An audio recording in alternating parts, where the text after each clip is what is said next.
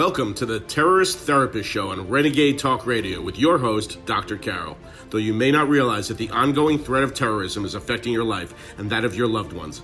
Each week, Dr. Carol analyzes the hottest topics in terror and helps you and your family reach your dreams despite living in a time of terror. Denial makes you a target for terror. Welcome to the Terrorist Therapist Show. I'm Dr. Carol, a psychiatrist, and your terrorist therapist. Well, today I'm going to be telling you about the cautionary tale of Lauren Gagan and Jay Austen, two 29-year-old, a couple in love. And they learned that the world isn't quite as simple as they had hoped. And I'm going to be reading you some of their entries from their blog, Simply Cycling. But why am I telling you this story? You know, this is yet another example of a story that should have made headlines for a lot longer, but got buried in the news pretty soon after the tragedy happened. Now, I say denial makes you a target for terror. We'd all love to pretend that the world is as safe as it was before 9/11. But unfortunately, we have to be realistic. And yes, we can be nostalgic for those days, as we all are, really, the days before 9/11. But we also have to keep our wits about us and recognize, as much as we don't want it to have been changed, that it is. So Lauren and Jay, were they idealists? Were they naive? Were they in denial? Were they a combination of all three? One thing I can tell you for sure is that they are dead.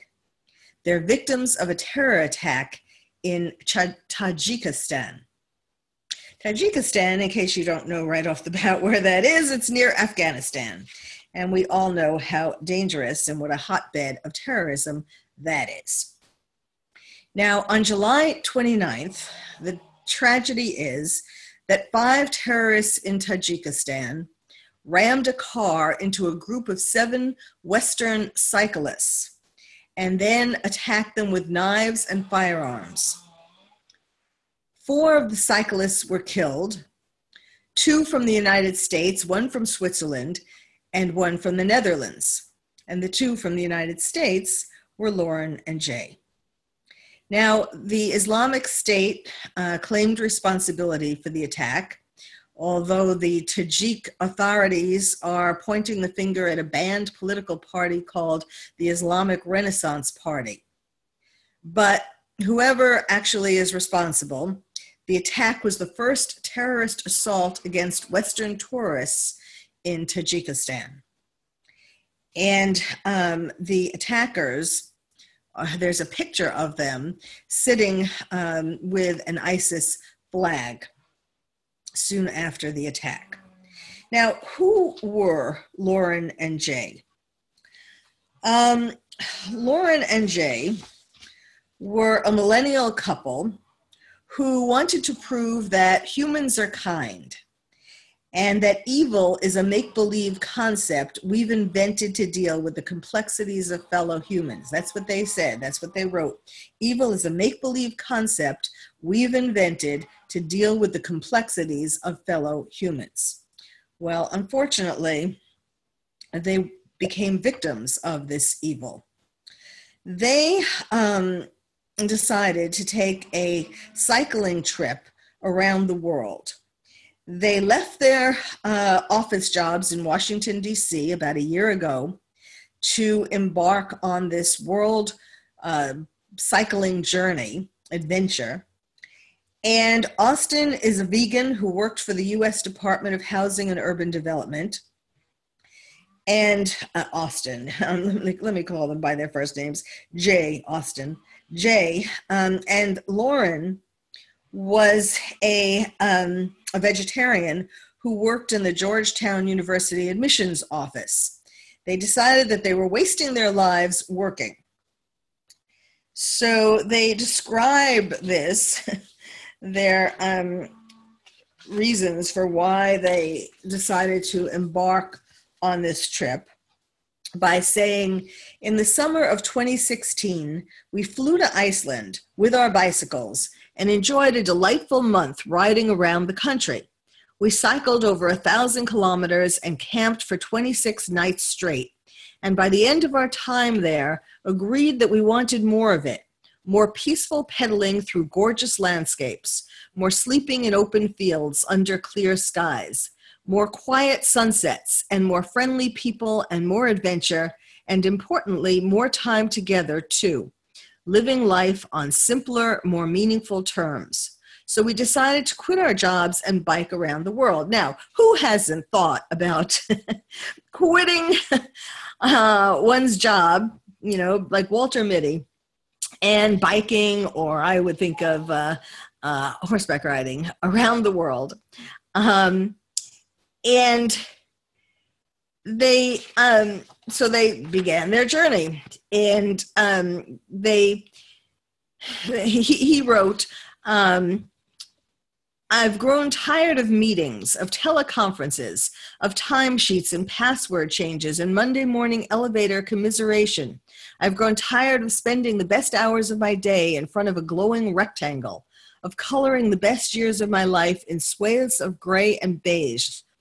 I've missed too many sunsets while my back was turned, too many thunderstorms went unwatched, too many gentle breezes unnoticed. There's magic out there in this great, big, beautiful world, and I've long since scooped up the last of the scraps to be found in my cubicle.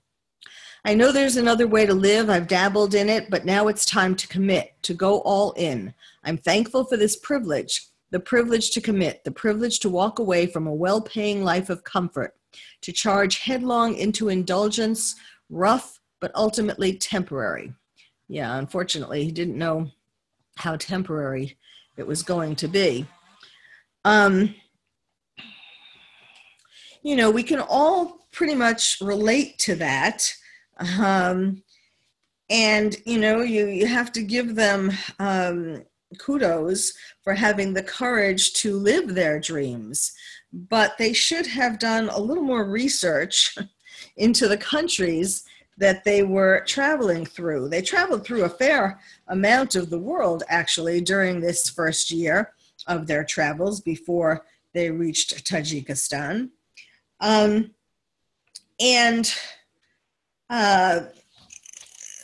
Clearly having a wonderful time, and they recorded it all in their blog and on Instagram and so on. And clearly, yes, there were certain inconveniences and it wasn't always comfortable, but they were having a grand adventure. And they were in a sense, they were out to prove that the world isn't the way that it is, isn't as dangerous as it is, isn't as evil as it is. Again, I'm not saying that the whole world is evil, but, clearly they didn't do enough homework to realize that maybe Tajikistan, so close to the border of Afghanistan, was a dangerous country to go through. Let me tell you some more about who they are, and particularly from what they say about themselves in their blog. Lauren, she apparently hadn't been doing much cycling. She just started several years ago, just a few years ago. She just in 2013 was when she actually started bicycling, and she was biking to and from work in where they lived, Washington, D.C., and she fell in love with the efficiency, accessibility, wellness, open air, vulnerability, community, intimacy, and joy of bicycle riding. I mean, you gotta love that, And then Jay wrote about himself that he never really got to travel much as a kid. So when he was 23, he took off on his trusty scooter and he roamed in North America. Then he went on the trains of Europe, winters on the buses of India, holidays in the deserts of Namibia and South Africa, Nambia actually, and South Africa. Then he brought his bicycle along on these trips, and he went to Morocco, and he fell in love with the pace and routine of simply cycling. So that's when he decided to leave his job, and he actually was featured in the Washington Post because of having built himself a tiny house. And he lived in a tiny house because he wanted to save his money so that he could travel. So he wrote, "This new lifestyle entails lots more bumpy roads, strong headwinds, and tough challenges than the old one, but also the freedom and the privilege to see some amazing places, meet some wonderful people, and spend lots and lots of time with a really lovely girl." So clearly they were in love, they were seeing the world, and they had a wonderful year before they met their tragic end. Well, when we come back, we'll talk more about this tragic love story that really shows that denial makes us a target for terror. Two 29-year-olds in love, going on the trip of a lifetime. Unfortunately, it was the trip of a lifetime because they were tragically killed after this year in Tajikistan. Now, the question that you can be asking yourself as I'm telling you their story is, were they idealists? Were they naive? Were they in denial? Were they a combination of all three of these things? And unfortunately, what we do know for sure is that they are dead, victims of a terrorist attack in Tajikistan. Now, let me tell you before I go back to their blog and their story and so on, let me tell you about what some experts say about Tajikistan. And again, depending upon who you are and what your political outlook is and all of that, you may have a different take on this whole story, actually, but including how dangerous Tajikistan is. Now,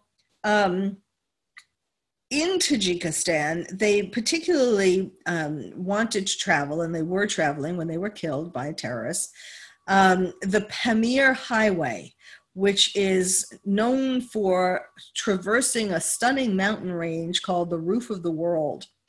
And it's beautiful. There are, the pictures of it are just amazing. And you can just imagine how glorious it felt to be bicycling on this path.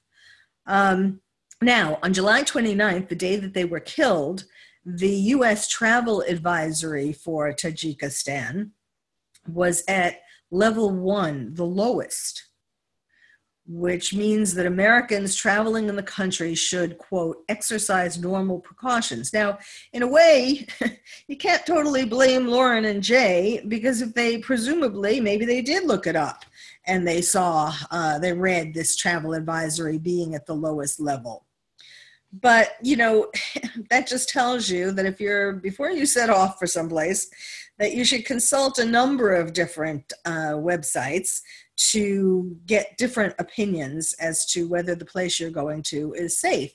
And, this was, as I said earlier, this was the first terror attack on Americans that there has been. So, that's part of it. And so now we know a little better.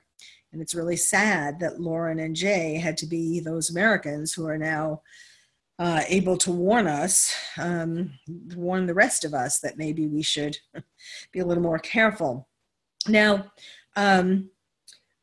right after their attack, right after they were killed, the U.S. travel advisory was raised to a level 2, saying exercise increased caution. One could argue that maybe that wasn't even high enough.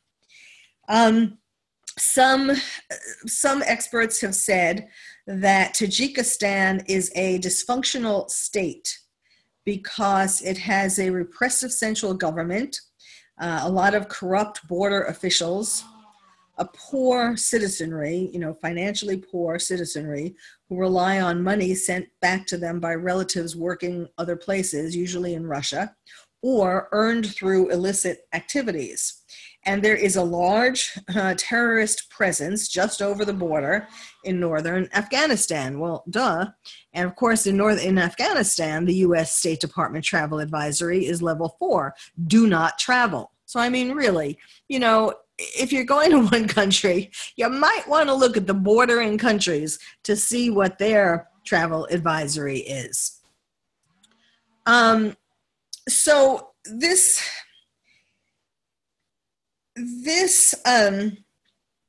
some of the experts are saying that they shouldn't have been, that they, that it wasn't dangerous enough to have avoided the country, whereas other people, of course, are saying that they should have avoided. They should have known to avoid it. Some intelligence firms ranked Tajikistan as medium for a terrorist threat. And then some people, of course, it's kind of ironic. You can point to the equivalent of this, which is the attack that happened on Halloween near Ground Zero in Manhattan, where a terrorist in a rented truck mowed down nearly 24 bicyclists and pedestrians near a bike path. So it's like the Tajikistan version of the Halloween attack that occurred near Ground Zero. I mean, it doesn't mean that you should not ride a bicycle, certainly. It doesn't mean you shouldn't travel, but you should do your homework. And one of the things that is advised to do is to cross-reference travel advisories, as I was starting to say. Don't just look at the American travel advisory, but also look at places like Britain, Australia, Canada. There's another resource called the Overseas Security Advisory Council. There's the Global Terrorism Database. And, so you can check it out in a bunch of places. Also, experts on travel in these areas say that you should, in Central Asia, you should dress appropriately for the cultural sensitivities. You should learn a few words in the local language, carry photos of home and family members to share with your hosts, maintain respect for the environment, make eye contact, smile, and don't raise your voice. Now, certainly, it seems like Lauren and Jay would have been sensitive to the culture there. But as you will soon hear, there were interesting contacts, interesting encounters that Lauren and Jay had that are documented in their last blog post when they were going to Tajikistan, that indicate that maybe all was not well even before these terrorists attacked them on the road. Now,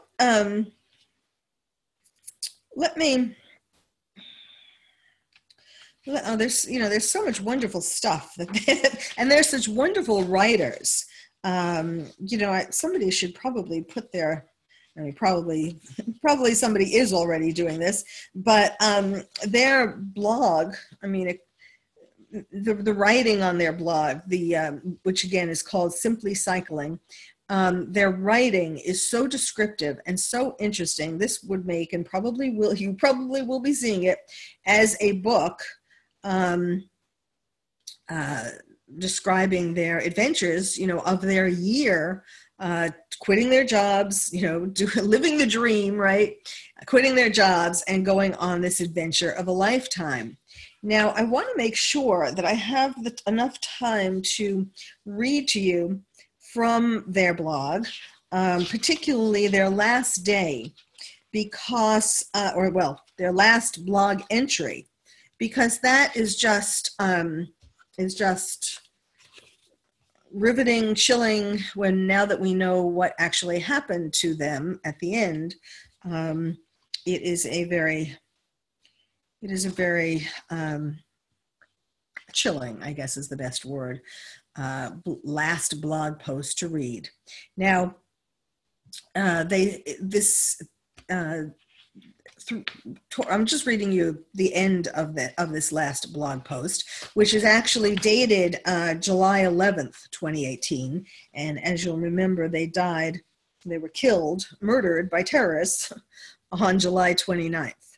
So this is just 18 days. 8 days before they were killed. Okay, so I'm reading from their blog, Simply Cycling. And now it is June, 11 months on the road, and the faulty Thermarest has suddenly given out. A sleeping pad isn't always a necessity. In hot weather and warm weather and cool weather, a sleeping pad is mostly for comfort. Task to cushion the body from rocks and bumps and irregularities. But in cold weather, it's all about insulation. Task to raise the body as far as possible from the frozen ground below. In cold weather, a sleeping pad is really, really important. We're at 2,200 meters and it's nearly freezing. In a few weeks, we'll be in the Pamir, camping above 4,000 meters, and it will be far colder. Tackling the Pamir without a working sleeping pad wouldn't just be uncomfortable, but reckless. We break out the headlamps and fabric tape and get to work on the pad. A lovely couple who lived the dream, unfortunately only for a year, before they were murdered in a terror attack in Tajikistan.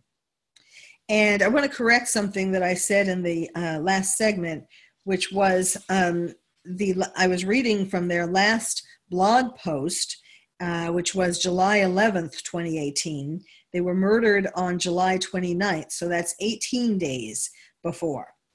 18 days later, I should say, that they were murdered. All right, so let me continue with their post.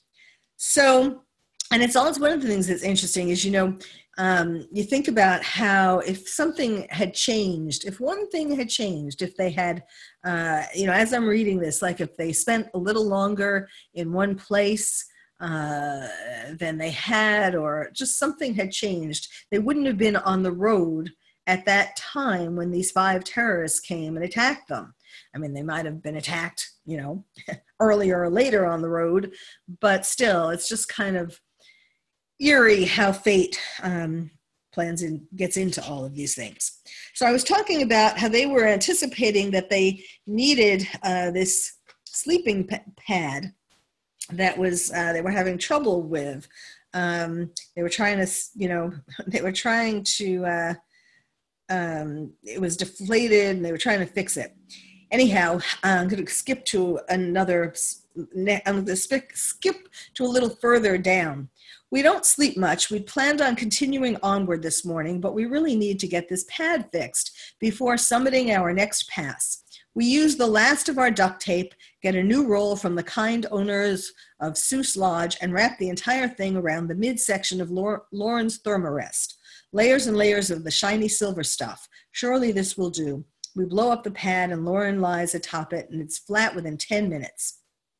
We turn to the internet.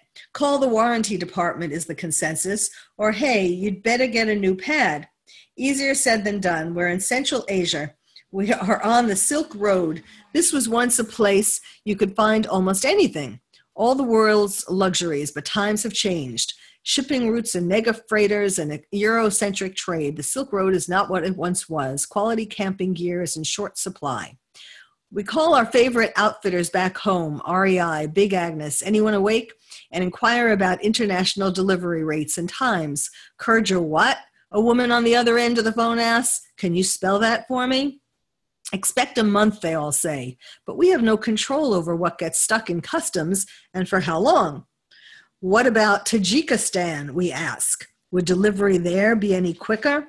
A pause. Tajika who? So, perhaps they weren't planning on going to Tajikistan, but they thought it might be a better place to get their mattress.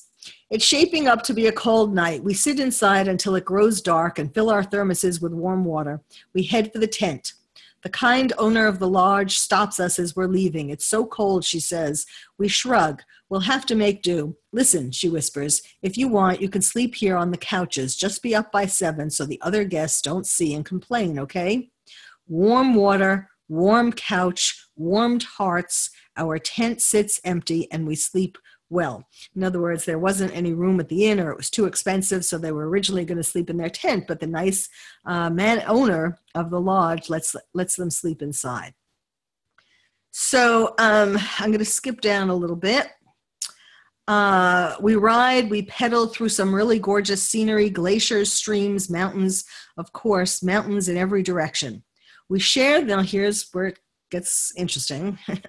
We share the road with cars and trucks, but also tractors and horses and sheep.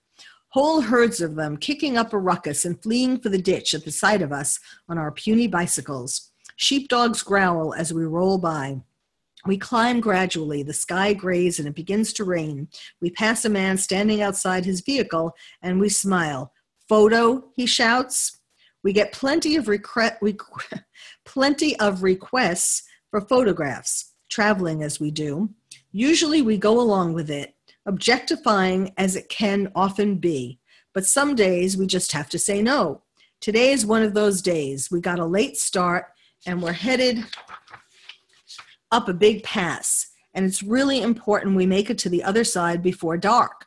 We're down one sleeping pad and it's going to be cold regardless. And besides, it's raining right now and we don't want to stop.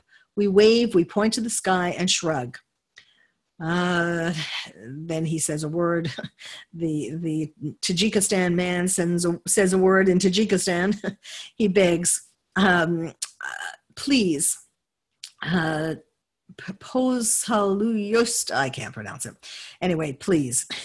He's welcome to take a photograph of us riding by, but he seems to want a photograph with us. We apologize, smile, and keep riding. 500 meters later, a sedan passes. It stops up ahead, and the man gets out.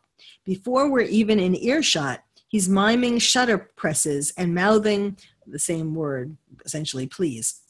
We pass a little more peeved than the last time, fewer smiles. I shake my head back and forth. He reaches for the back of my bicycle, and I bark a firm "niet." In his direction, we ride on. We don't make it very far. A gold sedan skirts by us once more. It parks up ahead. This time, 2 men exit the vehicle. They stand in the middle of the road, blocking our path. Please, in Tajikistan, or Russian, the first man says, and I can't tell if it's an earnest plea or a cruel sneer. In Russian, a lot of things can sound like a cruel sneer. Yet, we shout, leave us alone. Lauren's in front, and she threads her way in between the 2 men. She keeps going. I make to follow. I gnash on my pedals, lean to the left, and get in between them. And then the man on the right pushes me off my bike. And that's the last entry on the blog. So, I mean, now I am not saying that obviously those men, obviously that this instance isn't the 5 men the 5 terrorists who ended up murdering them, because, as I said, this was written on, they were able to write the blog, so they weren't killed. They were able to tell the story. So when the man pushed him off his bike, that wasn't it. That wasn't the day of the murder. But it certainly does foreshadow what came a little while later. And, one has to wonder, or at least it makes me wonder, yes, they were probably many miles away from where they were eventually killed, but it makes me wonder whether somehow, it had something to do with this. I mean, that seems pretty far-fetched, but could there have been could these men have been connected to the terrorists who ultimately murdered them? Could it just represent, an anger towards Westerners?